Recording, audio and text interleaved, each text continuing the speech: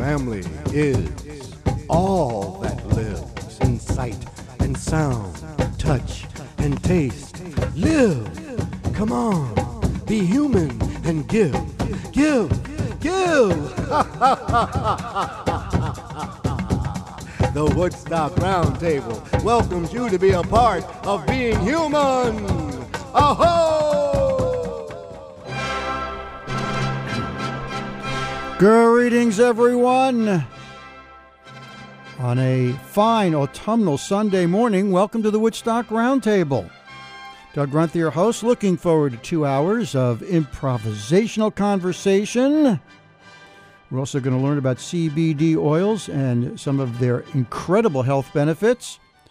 And talking about benefits, we'll have our seasonal talk with our favorite wine and spirit expert, Tim Sweeney. The key topic we'll be discussing, CRISPR. Sounds like a breakfast cereal. Actually, it will likely be a major influence on the future of the 21st century. 2 women chemists were awarded one of this year's Nobel Prizes for the discovery, which now makes it possible to edit human genes. What are the health benefits? What are the ethical, philosophical, psychological issues?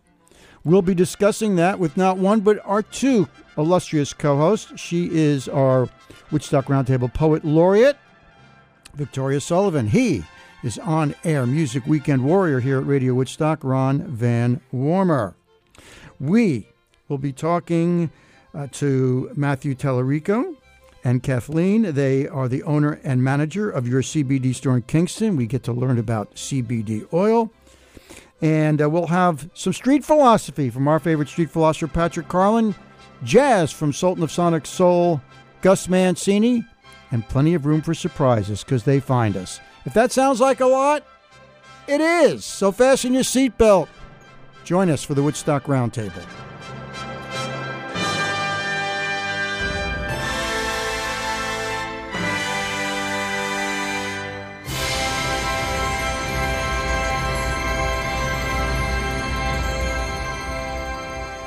Open the pod bay doors, Hal, and let's get rolling. Good morning, Victoria. Good morning, Doug. If your seat was any higher, you would have trouble breathing. This time it's a little too high. I'm always, it's like Goldilocks and the 3 Bears.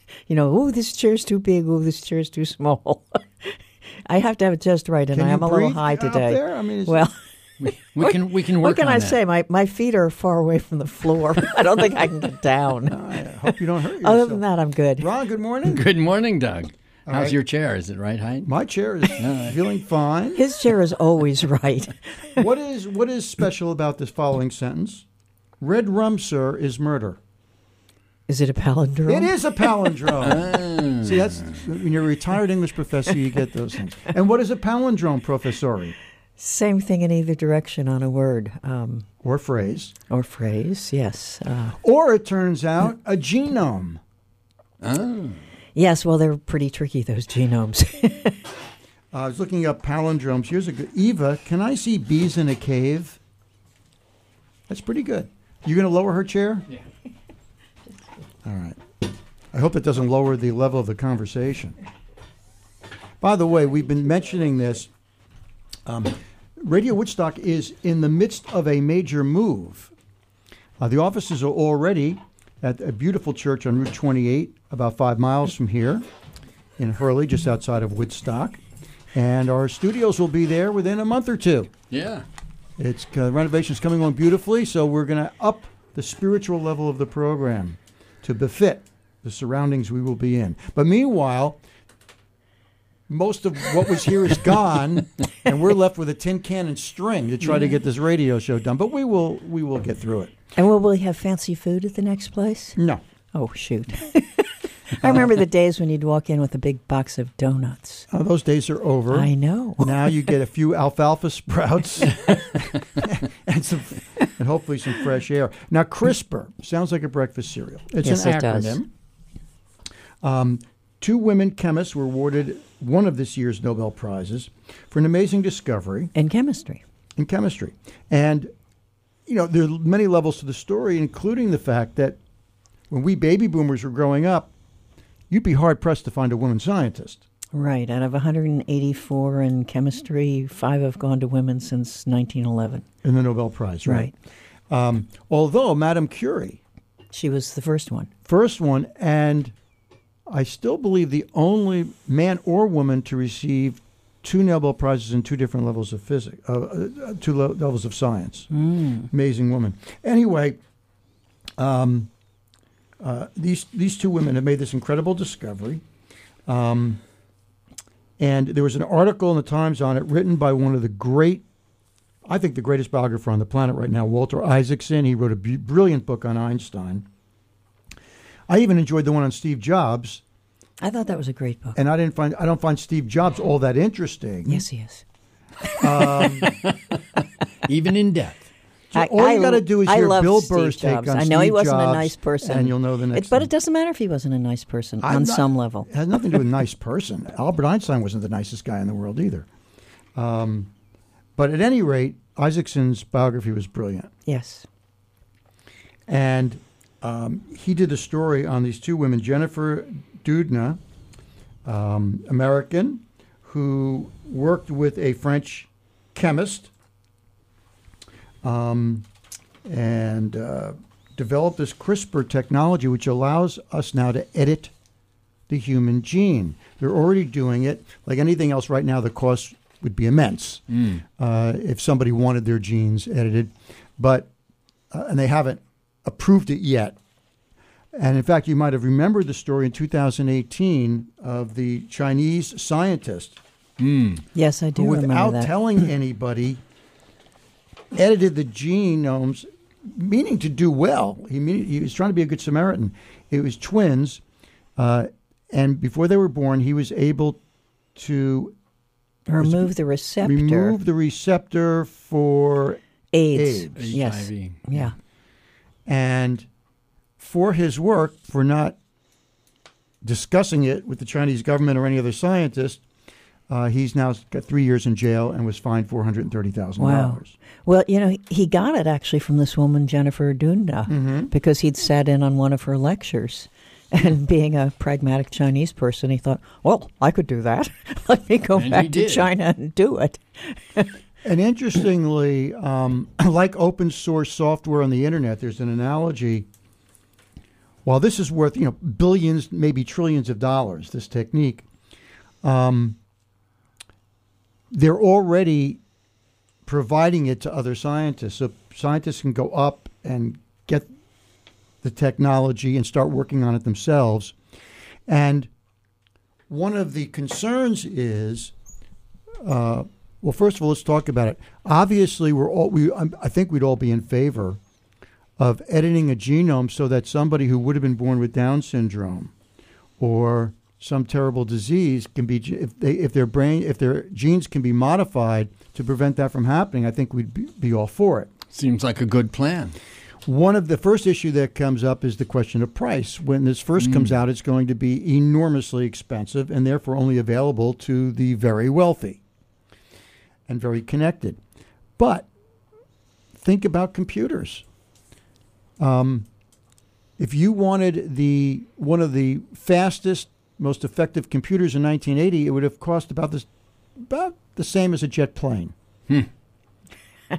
10 years later, it would have cost you probably the price of a Rolls Royce.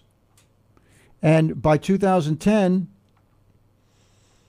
a lot of video games had very powerful computer parts in them. So that's the nature of, the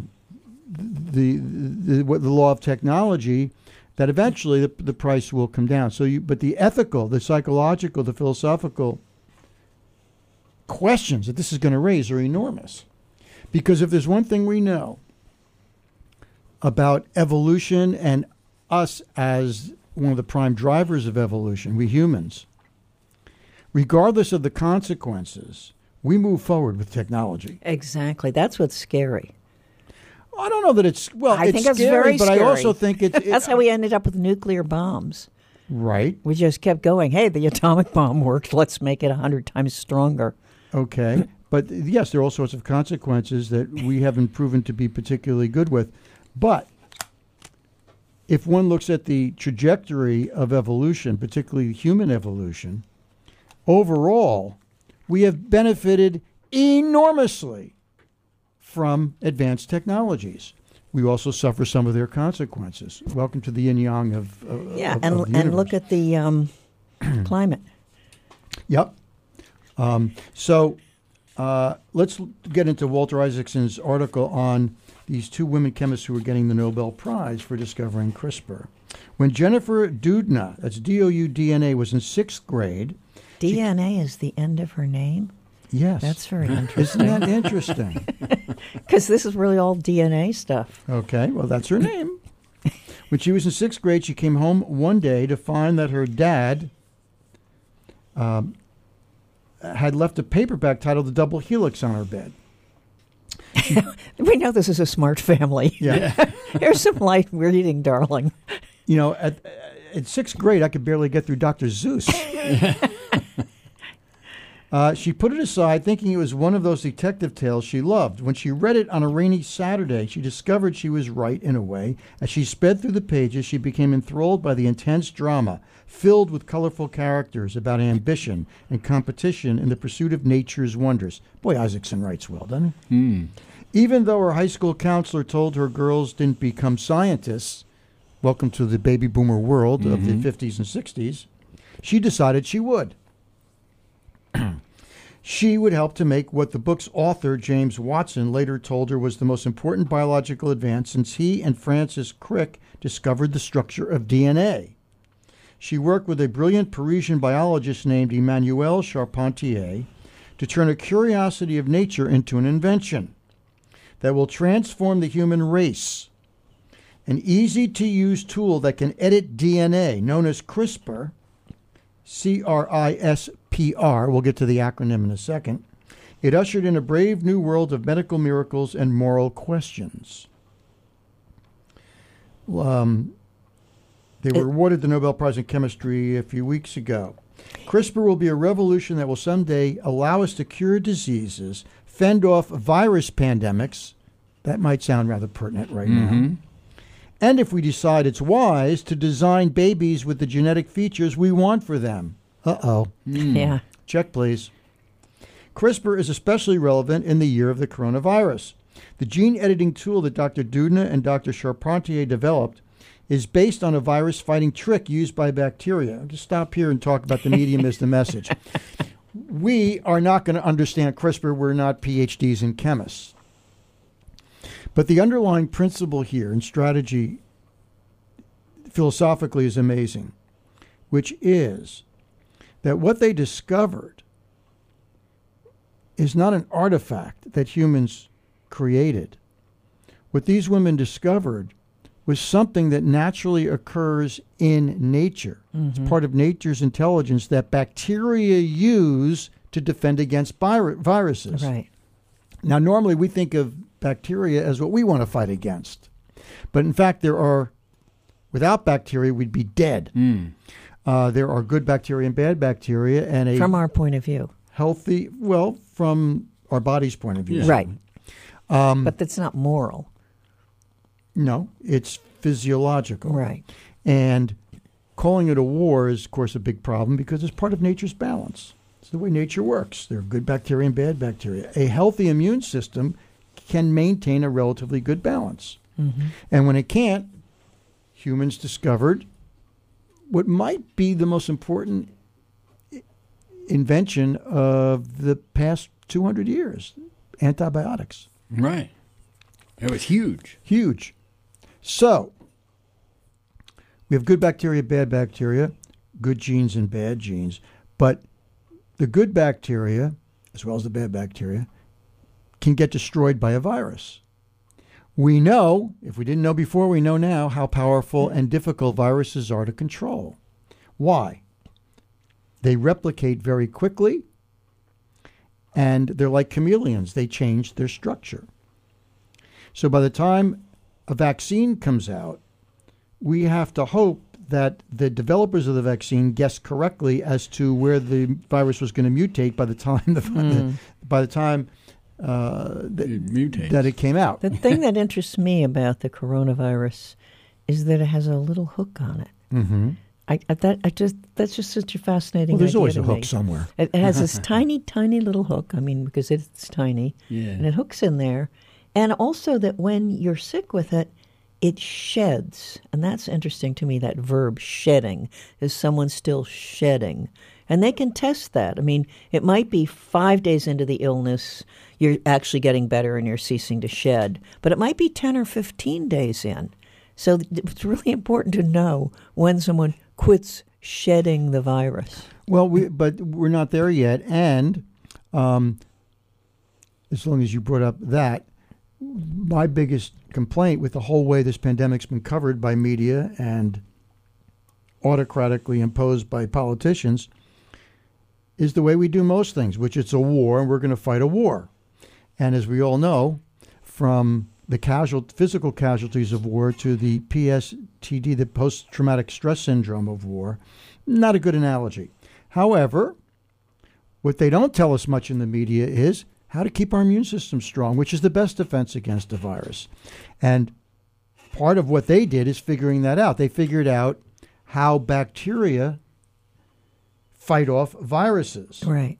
And they were able to use that as the insight into how to create a gene editing tool. Yes. So as brilliant as these two women were, their brilliance was in discovering what nature already had developed, which was a strategy. Well, what's interesting is I did ask, I called up the top scientist I knew in the country to discuss this slightly. And I said, but it's so strange to me that chemists would have discovered this. And he goes, well, they're biochemists. And I think that that's an important thing for people to realize, that a lot of these fields have been crossing each other. That's the good news. And, if the chemists were on one side and the biologists were on another, this discovery might not have been made. But they're biochemists. If we're going to figure out the 21st century, we are going to need the collaboration, and we're seeing it, among biologists, chemists, physicists, neurologists, philosophers, and it speaks to your idea economists, of cooperation and collaboration. Without it, we're done. Right. The internet makes it more possible than ever. The question is whether our mammalian part of our brains are willing to do that, because the mammalian part of our brains are very territorial, not collaborative. At any rate, going back to these two women, CRISPR is especially relevant in the year of the coronavirus. The gene editing tool is based on a virus-fighting trick used by bacteria, which have been battling viruses for billions of years. We've been around for about 200,000. We're still the newbies. In their DNA, bacteria develop clustered, repeated sequences, known as CRISPRs, that can remember and then destroy viruses that attack them. In other words, it's an immune system that can adapt itself to fight each new wave of viruses, just what we humans need in an era that has been plagued. What is the coronavirus called? What is it? It's a novel virus. Yes. New. Novelty is the way evolution works. So this CRISPRing could eliminate the need for vaccines for anything. Correct. Because it would... You could, except that you might keep getting new things, so you would have to keep working with it. But the things that are obviously DNA connected, not every disease we get, I think we get because we have receptors in our body for it. But we know that there are receptors for a lot of things that sometimes people don't get. So this could really go in and clean up the deviant receptors once we knew which they were. You'd look on that DNA, double helix thing, and you'd find, number 92C is the one that gives people X disease at some point they may get. Take that one out. But if I'm reading this correctly, and again, we're not chemists or scientists, there's a whole other level to it in addition to what you say. It can not only repair someone who's born without certain genes that are necessary to prevent certain diseases, it's a memory thing. Let's read this again. This is about improving the memory of our. What is our immune system? Basically, it remembers how to fight. It doesn't have to constantly learn. Mm-hmm. Okay, I mean and that's the way a vaccine works, right? A vaccine introduces the problem so the body can recognize it and learn how to fight it. Right. And in introducing it, it actually creates the antibodies. So the very introduction starts that process. In the DNA, bacteria develop clustered repeated sequences known as CRISPRs that can remember and then destroy viruses that attack them. So it's not just about changing the structure of the DNA. It's about giving the immune system a better memory system for fighting off viruses, for example. CRISPR is now being used to treat sickle cell anemia, cancers, and blindness as we speak. And this year, Dr. Doudna and her research teams began exploring how CRISPR could detect and destroy the coronavirus. Quote, CRISPR evolved in bacteria because of their long-running war against viruses, Dr. Doudna told me. We humans don't have time to wait for our own cells to evolve natural resistance to this virus. We have to use our ingenuity to do that. Isn't it fitting that one of the tools is this ancient bacterial immune system? Nature is beautiful in that way, as we destroy nature around us. And then he mentions He Jiankui, the young Chinese scientist who had been to some of Dr. Doudna's gene editing conferences and shocked the world by using CRISPR to produce the first designer babies. He edited human embryos to remove a gene that produces a receptor for HIV. There was an immediate outburst of awe and then shock. After more than 3 billion, this is Isaacson at his best putting this into context. After more than 3 billion years of evolution on life on this planet, one species, us, had developed the talent and temerity to grab control of its own genetic future. By the way, combine this with AI. We're already implanting computer chips in human brains. So between the computer chips and the gene editing, next 50 years should be a fun ride. There was a sense that we had crossed the threshold into a whole new age, a brave new world, as when Adam and Eve bit into the apple, or Prometheus snatched fire from the gods. Now, I know you like that phrase, but I have to say, when I read that, I thought, no, because... You need some gene editing. You know, that story in Genesis, Adam and Eve, I mean, really, I personally see that as a myth. And I see Prometheus finding fire and teaching mankind. Are you also saying myths you saying myths have no truth to them? I don't think they have a truth like two women scientists sitting down in a lab. Hold on. We've gone through this before. What are the 3 most effective ways that human beings learn? Do we have to do this every 2 weeks? Storytelling, games, and what's the other one? Trial and error. Trial and error. What was the first one you ran over real quick? Storytelling. Stories, yeah. Yes. Stories are one of the most effective ways we learn. Now, how one interprets a story is different. The way the interpretation of the Adam and Eve story was horrendous to women, for thousands of years. Yeah, but let's ignore that. No, I didn't say ignore that. We need to get into the story a little deeper and figure out better interpretations. One of which is, how dare you insult Adam and Eve? Okay, I dare. Is that, think about it. Okay, what was the state of Adam and Eve before the apple was eaten? Innocence. And innocence, right? That's the tale and we innocence were told. is a kind of and then we lack of became knowledge. guilty by eating that. That's the story we were told. Right. That by eating of the apple, which you were told not to do, you're supposed to be guilt-ridden, right? Right. That's one interpretation. What was the state? All right, Adam and Eve, where did they live? Garden of Eden, paradise. And that was not a bad place to live, was it? It's a fairy tale. Hold on, we're talking about. So your poems aren't dumb. Okay, so your poems are irrelevant because they're not they're not scientific. I'm not saying those stories aren't relevant. They're interesting stories, and they tell us a lot about ourselves humanly. But I think to throw it into the context with this scientific work is crucial because we need to. Hold on. What is the point that even Dude is making? The woman is getting it. We have to think about the ethical and psychological, social consequences of what this means. How do we figure out the ethical, psychological, and social consequences? By ignoring Adam and Eve. By understanding the story of who we are. And So in other words, you only want the biologists and the physicists to figure out what these social, psychological, and philosophical issues should be. No, I just we don't think want the that artists it's a and the strange philosophers mixing. involved. I think it's a strange mixing It's that he does there. It's a as crucial if collaboration. he did it as if those things were real as opposed to stories. He did not. You don't think Walter Isaacson, who did the best I know he's very biography smart. of I just Einstein, didn't like his doesn't use of understand it the here. difference between literature and science? He does, but I think in a kind of MTV sort of way, he smashed them all together. You're a retired professor of what? English literature. English literature.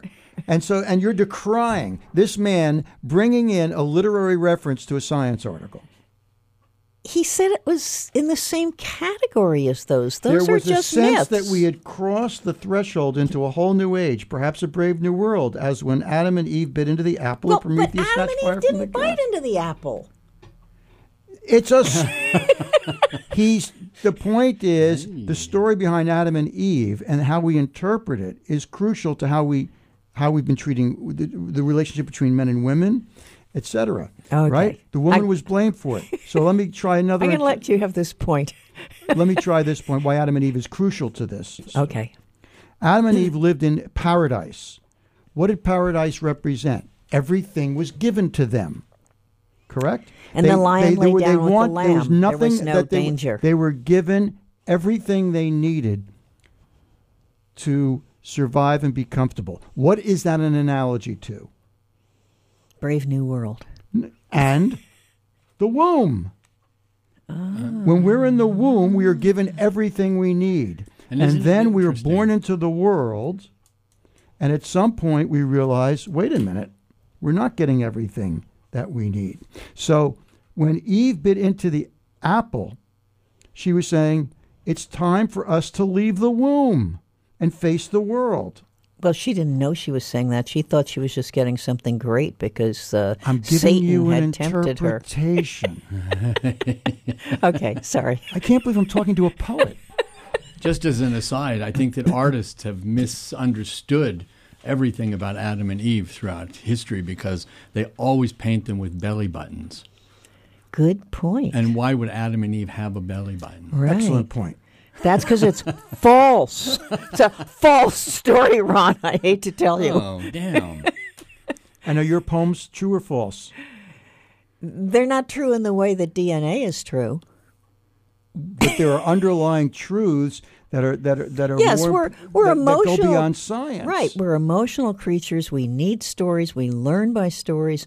I just was like, really? I'd rather have had him throw it in with Columbus circumnavigating the globe or something. I would have rather had He him never throw it. circumnavigated the globe. Well, he tried to. I would have liked an actual human achievement, the building of the pyramids, Machu Picchu, something that human beings did that surprises us, Stonehenge. How do they get those big rocks up there? I would have liked that better than to go into the mythic world. So we talk about collaboration. You want there to be a dividing line between science collaborating and philosophers and artists and literary folks. They should never collaborate. We should have a wall between them and make sure they never talk to each other. Okay, We'd be much better that's off. not true. That's not my thing. It's just in this instance, in this article, it threw me out of the article. Okay, let's continue. CRISPR raises some tough moral questions. So does Adam and Eve. So does Prometheus stealing fire. Should we edit our species? Should we edit our species to make us less susceptible to deadly viruses? In the midst of this coronavirus plague, most of us probably think that'd be a wonderful boon, right? Should we eliminate disorders such as Huntington's, sickle cell anemia, and cystic fibrosis, which currently we're doing? That sounds good too. What about congenital deafness or blindness, or being short, or being depressed? How should we think ugly? about that? A few decades from now, if it becomes possible and safe, should we allow parents to enhance the IQ and physical strength of their kids? Should we let them decide eye color, skin color, height? See, that's the truly scary part. So you want just the scientists discussing this? No. I think actually we're doomed. If it's possible to do, that's my conclusion. We are doomed because I know human beings. I do know human beings from being a literature teacher. I know human beings, and it will be bound to both be beneficial to us and destructive because people are not going to be able to resist trying to make their children smarter, taller, prettier. If we're capable of doing it, we'll do it. Yep. And even if it's against the law, then it'll be the black market. Mm-hmm. It's, and I got this image of, do you remember futuristic stories, if you had them in comic books or something, the people all looked the same in the future. Everybody was sort of tall and big-shouldered because it was like there was this group aesthetic, and since they could change themselves, they all became 6'2" with big shoulders, and the women were all gorgeous. They all looked like Texas cheerleaders. That's I not think my idea of gorgeous. But so what is the downside of making everybody sort of the same, same intelligence, beauty, etc.? That's hold boring. on, whoa. First of all, we just skipped over something here. No one said that by editing genes, everyone's going to be the same. But I think that could happen. Not everybody's going to choose the same eye color. Not everybody's going to choose the same IQ. Not everybody's going to choose the same body type. It's going to get closer. It's like we're now dominated, say, in the film industry by the world market. So we have many more films of people running around and not talking much and driving fast cars and jumping off roofs because that plays to the international market. So there's been a kind of homogenization of the aesthetic of films. There's been a kind of homogenization of the kinds of shows you have on TV, the kinds of music in a certain era. So let me respond to they'll that. do that with people. You're 100% correct. And let's go back to nature's intelligence, which is much more powerful than ours. As we all know, for every action, there's an equal and opposite reaction. So to the very point you're making, which is the homogenization which tends to happen with technology, there's always a backlash. We had Mayra Blaustein on here a few weeks ago, who every year puts on the Woodstock Film Festival, which is not the only one of its kind, that celebrates independent films. Right. Does one have to maybe look a little harder for them? Yeah, but they're available. So the point is that those who don't appreciate homogenization or are bored by it are going to have. We have more alternatives now. When we were growing up, what were our choices in media? A few networks and a few local television stations and some local radio stations. We can listen to any radio station in the world through our computers. We can, through Netflix and other places, see all kinds of independent things we couldn't have seen 40 years ago. So at the same time, you're right. We should be aware of this homogenization of making vanilla the flavor of everything. There's an equal and opposite reaction to it. And now we have the technology to access there's some of the most amazing TV is being. Look at The Sopranos, even. That was rare. That was a masterwork, but that was what, 20 or 25 years ago. But those types of series are much more prevalent now. Absolutely. That type, but not that. You're telling quality. Me that in 2020 you don't have more access to idiosyncratic, independent media than you had 15 years ago? Have you tried to find entertainment on television? Not documentaries, which are great, and I'm glad they're out there, but entertainment? Yeah. It's not at the level that it was at the 80s and 90s. It's not the writing, higher. The acting. Are you kidding? No, the technology is higher. No. They all look good now, but they're crappy scripts. The acting is better. You're talking. That's ridiculous. It depends what you like, but you have access to so much more media now than you ever had before. Okay. Much more content. Access to a lot of not very good stuff. Well, and access to a more good stuff than ever before. Yeah. I mean, before you were limited to what your options were.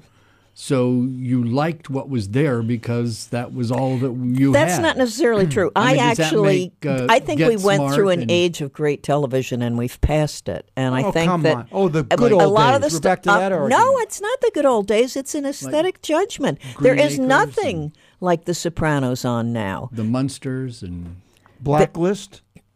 Blacklist is sometimes very powerful. Yeah, very powerful. And it's very rare. You try and find stuff on Netflix and Prime. But you're saying rare. Rare compared to what? It's not as rare as it was in the 80s. It was much rarer back then to find that kind of quality, because right now, we just talked about this in the article, Netflix basically is more powerful than Hollywood. You have top actors doing more TV and independent because the money's there to pay them.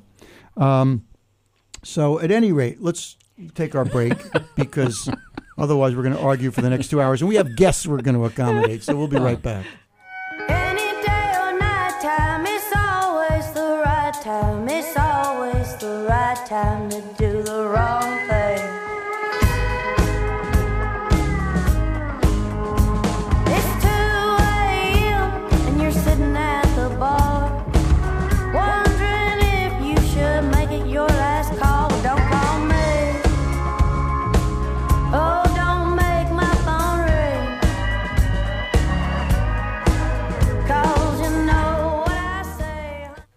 Segment 2, Doug Runther, your host, with our two wonderful co-hosts. She is our Woodstock Roundtable Poet Laureate. That means we get a poem later from Victoria Sullivan. He is on-air weekend warrior here, playing great music for us, Ron Van Warmer. And we're talking about a recent Nobel Prize given out to two women. We have a lot more women scientists now than ever before. And these two women are getting it because they discovered CRISPR, a way of editing the human genome.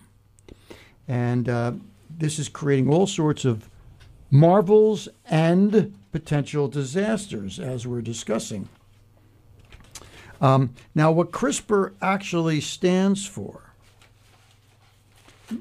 and hold on to your seat, Victoria, because we're going to have to get into literature here. It stands for Clustered Regularly Interspaced Short Palindromic Repeats, which is a fancy way of saying that they discovered a way that bacteria defend themselves against viruses. Now, I don't understand the chemistry, but when I saw the word palindromic, I got interested because palindromes are one of the most fascinating and fun elements of the English language. So again, what is a palindrome? You can read it in one direction, the usual direction, and then it's the same from the opposite direction. So if it's a 6-letter word, you can read it from either direction. Dick Cavett was very good at that. He used to be able to do that on the fly. Yeah, I've never put my mind into it that much, so no. I probably miss a lot of palindromes. I'm sure we all do. That are just floating around.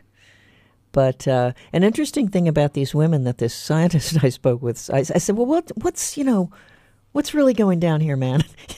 What should I take note of? And he said, one of the interesting things was that they got the Nobel Prize much sooner than scientists usually get it. Usually scientists discover something 10, 15, 20, 30 years later, they get the Nobel in the sciences because it's been proven over time. This work, they were starting to work on this around 2012, 2013. They were making the breakthroughs. So the Nobel got on it much faster, which maybe tells us something about the speeding up of everything, from AI, et cetera, that we respond to things more quickly. It was recognized the significance, and they gave them to them. I don't know how old these women are, but they're not old ladies. No.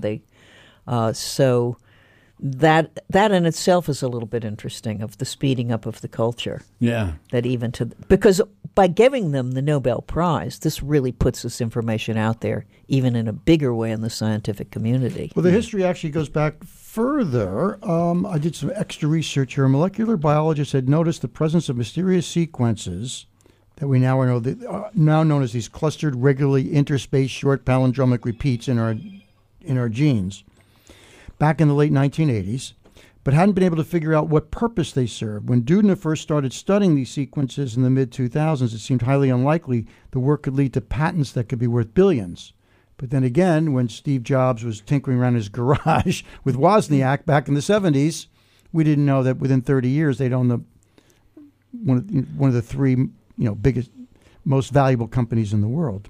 So are there patents related to this that these There two will women be. have? There will be. They're will fighting be. that out now because that's what we do when it comes to money. Rather than collaborate, we compete. Yeah. But They also might give it to a university or something. That's what a lot of the people that do a lot of work in universities do. They get a sort of situation where the university will fund you forever because you've given them these patents. the idea is open source, and already they've put this out there so others can start playing with it. Right. And as we talked about, the gentleman who literally invented the World Wide Web at CERN in around 1992 knew he could be a trillionaire if he just copyrighted it, but he didn't. He said this should be open sourced. So occasionally humans get it right. Yeah, I think in the top levels of science, well, in the Western world, who knows what's going on behind the curtains of China. But in the Western world, there has been this sort of sense that when you're making these major breakthroughs. Now, the drug companies don't feel that way. No, not at all. And a lot of businesses don't feel that way. But there is in the scientific community a sense that we're trying to create something that's useful for all people. Now, so let's talk about, it sounds like science fiction, but it's science. So now we're going to have the ability, we all agree, I think, that it's great that we can edit out a gene of a newborn baby so that they don't get Down syndrome, or they don't get cystic fibrosis, or they don't get, all sorts of horrible diseases. We're all for that. But the same technology can be used to raise one's IQ, change one's eye color, skin color, how tall one will be. What gets interesting is, does that alone guarantee you're going to get what you're seeking? In other words, okay, if you can genetically create brown eyes, you'll get brown eyes. No big deal. Mm-hmm. But if you make somebody taller, will they actually be able to take advantage of that, or could it end up being a disadvantage depending upon other facets that are unknown? In other words, as we grow, they might be able to predict this person is going to be 6'7" by the time they're 21. But are they going to be able to predict that person's body will be able to handle that height as effectively, given other things that they couldn't have figured out? Or are they going to make their child 6'2" because they think that's so cool, but their child really wants to be an acrobat, and it would be better if he was 5'7"? Too late. He's 6'2". I mean, well, yeah. I mean, it gets to some. I mean, it doesn't. Designer babies. I mean, what are we designing here? I mean, even our best designed inventions have unseen consequences and repercussions. Well, if it's true for a mechanical invention, just because it's great that we can program out a horrible disease, right? But to think that just because we can program in intelligence and height and strength is going to guarantee the design that we want from our kids, it's not going to happen. Because we all feel that we have some say on this. I'm sure that what will happen is that it will become legislated, what you can and can't do with gene manipulation. Which won't stop people from doing it anyway. You can, if someone is going to grow to be 4'2", and you know that that's a difficult height in our world, and you can make them 5'6", that seems like a good thing. If you're just trying to make a basketball team, that might not be as positive a motive. But to help somebody, if you know someone's going to be deaf and you can fix it. Well, I think that's that's the good side, is to take the obviously extreme issues, or cystic fibrosis, which is just ghastly. To be able to get rid of that, but it really is going to start to shade into what does everyone want in their child? And that's why there will be. That's and almost why there everybody will be wants their legislation. child to be attractive and successful, and therefore they're going to dicker to get that. Yeah. With the codes. I mean, what's interesting about DNA is that DNA is a code, so you have to go in and change the code. But what we don't know yet is, as I say, the permutations. In other words, there's in quantum physics, the most successful scientific theory of all time, there's an uncertainty principle. And there are unforeseen, as I say, unforeseen consequences in just about everything we do. So that's where we could go off the rails, thinking that we're designing something for a certain purpose, and then we don't realize the unforeseen consequences until too late. But we're not going to stop it. Let's face it, whether they legislate it or not, and they will legislate. Mm-hmm.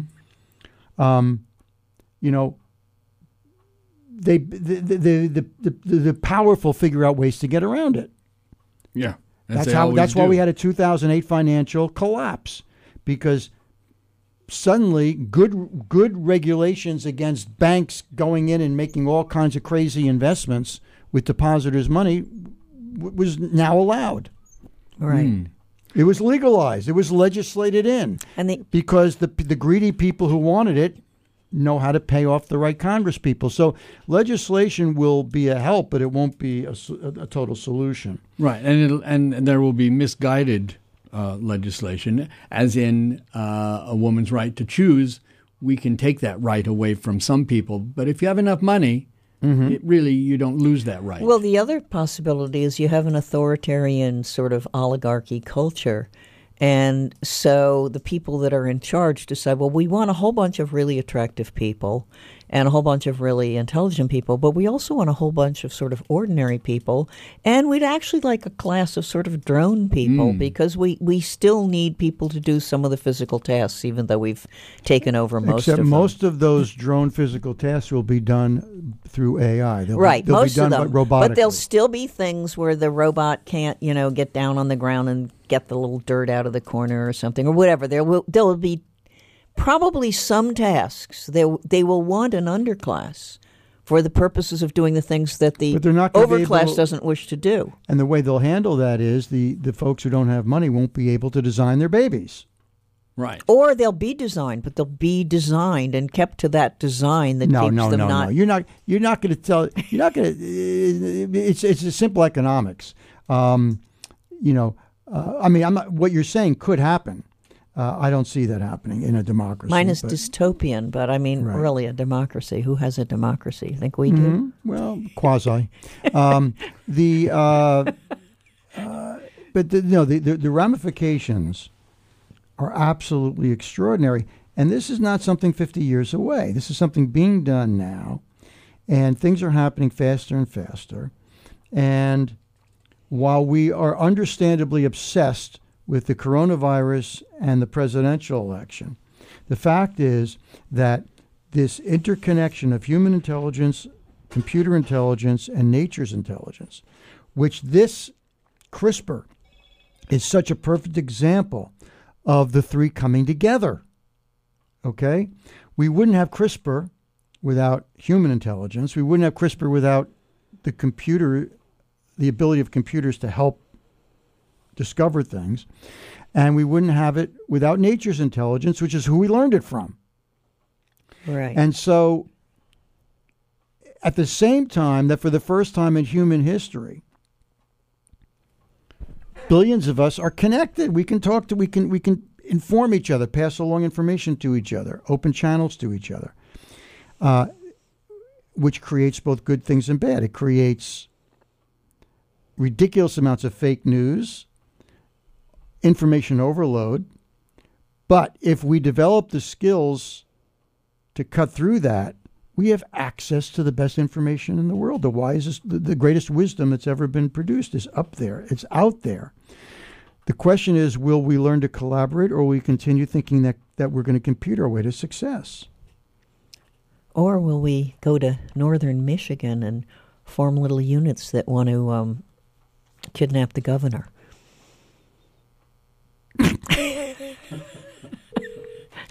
Well, that's collaborative. Sure. Those what are they, 13 idiots by my lights, testosterone run amok. Have you looked at pictures of them? Not just testosterone. Yeah. They all kind of look alike. Well, they're obviously not DNA enhanced. Or brain enhanced. Okay, but DNA enhanced people, of course, probably wreaked more havoc than those who weren't. Yeah. So a lot of very intelligent people have done a lot of damage. So what are we talking about here? We're facing why we need philosophers and psychologists and artists, because we have to figure out what values are most important. Can we collaborate? In other words, here we have a coronavirus, right? Became a global story. There was a global panic, as well as a global marshaling of defenses. But right away, we went into competition mode, right? Mm-hmm. And when it comes to the solution, well, it's not the solution, but a solution, which is a vaccine, we're competing for vaccines instead of collaborating. We had the ability to create a global entity to say, let's get the wisest and smartest scientists from different countries together to produce a vaccine for everybody. We still haven't figured out how to even think that way. Yeah. And somebody's going to make a lot of money from it. You bet. A lot of people are going to make a lot of money from it. Whether it's successful or not. Right. Right. They're going to sell a few million before, that one didn't work. Okay, well, you guys, throw that kid away. So, yeah. But, these are questions be a good idea to start thinking about, because the changes are going to happen with us or without us. And, just look at the shift that would have taken place anyway, but it's been accelerated by the virus, the shift in virtual reality and virtual connection. Do you really think that New York City, which so counted on commuters coming to offices, millions of them every day, right? You think that's coming back real quick? Why would a corporation spend tens and hundreds of millions of dollars to lease office space when they realize now they can be just, if not more effective, with people doing most of the work from their own homes? Mm-hmm. And maybe you rent a space so that once a month people get together in person, right, and collaborate, which is still going to be important. But it's not every day. How is that changing the economic reality of New York City and other major cities? It's huge. Oh, yeah. And it happened quickly. Overnight, practically. So these ramifications are going to take years to untangle and figure out. And it took a virus to do it. And I get in trouble when I say it. I don't care. Uh-oh. It is a deadly virus. It's killed over 200,000 Americans, over 1 million people worldwide. That's serious. But imagine if this was a virus that killed or seriously got sick 3% of the people that got it instead of 0.05% or whatever it is. I mean, the fact of the matter is that as devastating as this virus is, we know who it's killing, and it's not healthy people. So imagine if the next virus comes and actually can seriously sicken and hospitalize people whose immune systems were healthy before they got it. Mm-hmm. So if we panicked over this one, wait till the next. And so, yeah, we're going to have to figure things out because, we're 7 billion strong. Planet can't handle that. It can't handle all of the industrial waste that we're pouring into the atmosphere. Mm-hmm. I'm misspeaking. It can handle it. Nature can handle it.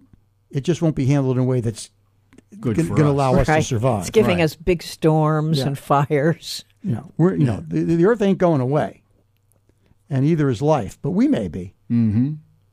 Yeah. We may be. Anyway, let's get to Patrick, and then we'll take our first break. He's here. Are you there, Patrick? The planet will survive, dude. As your brother told us many times.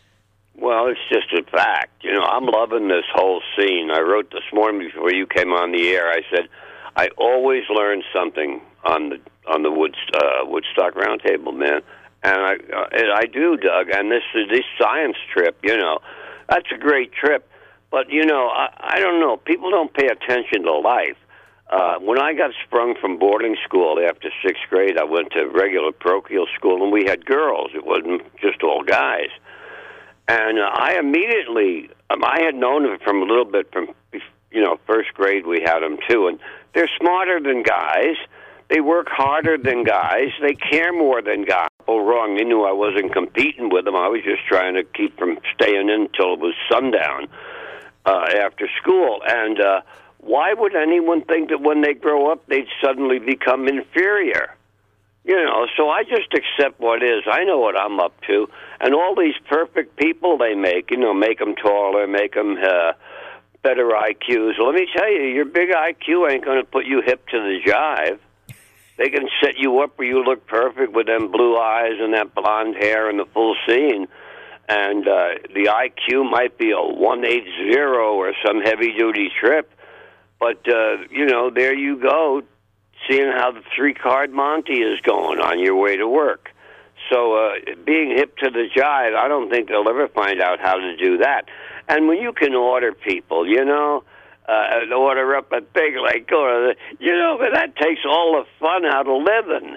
That takes all the fun out of living, man. The fun of living is making do with what you got, playing with the hand you're dealt with, man. There's a lot of people with highly, highly handicapped children and all that would never change that for a moment from the life that they have set up and that works around that family member. And family tripping is a heavy scene.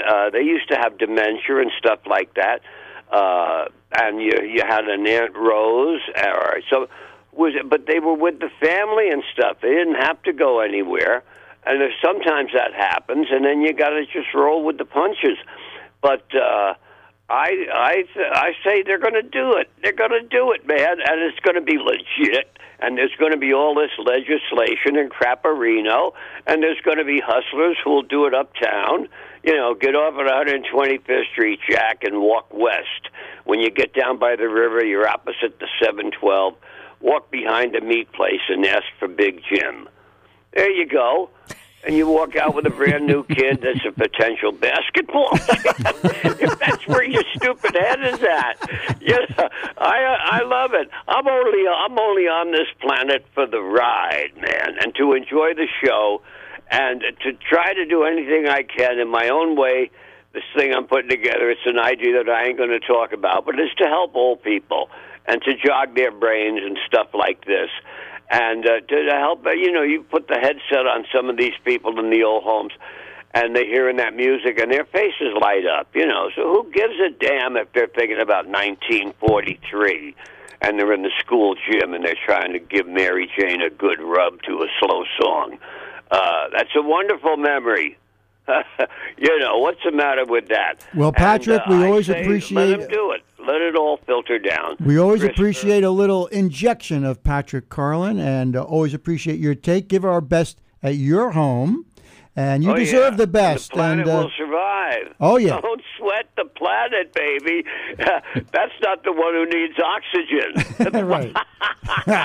Well, listen, we need you. We'll talk to you next week. All right, stay Have a good one, Patrick. Let's take our second break. We'll be back with the second half of the Woodstock Roundtable. Loving you isn't the right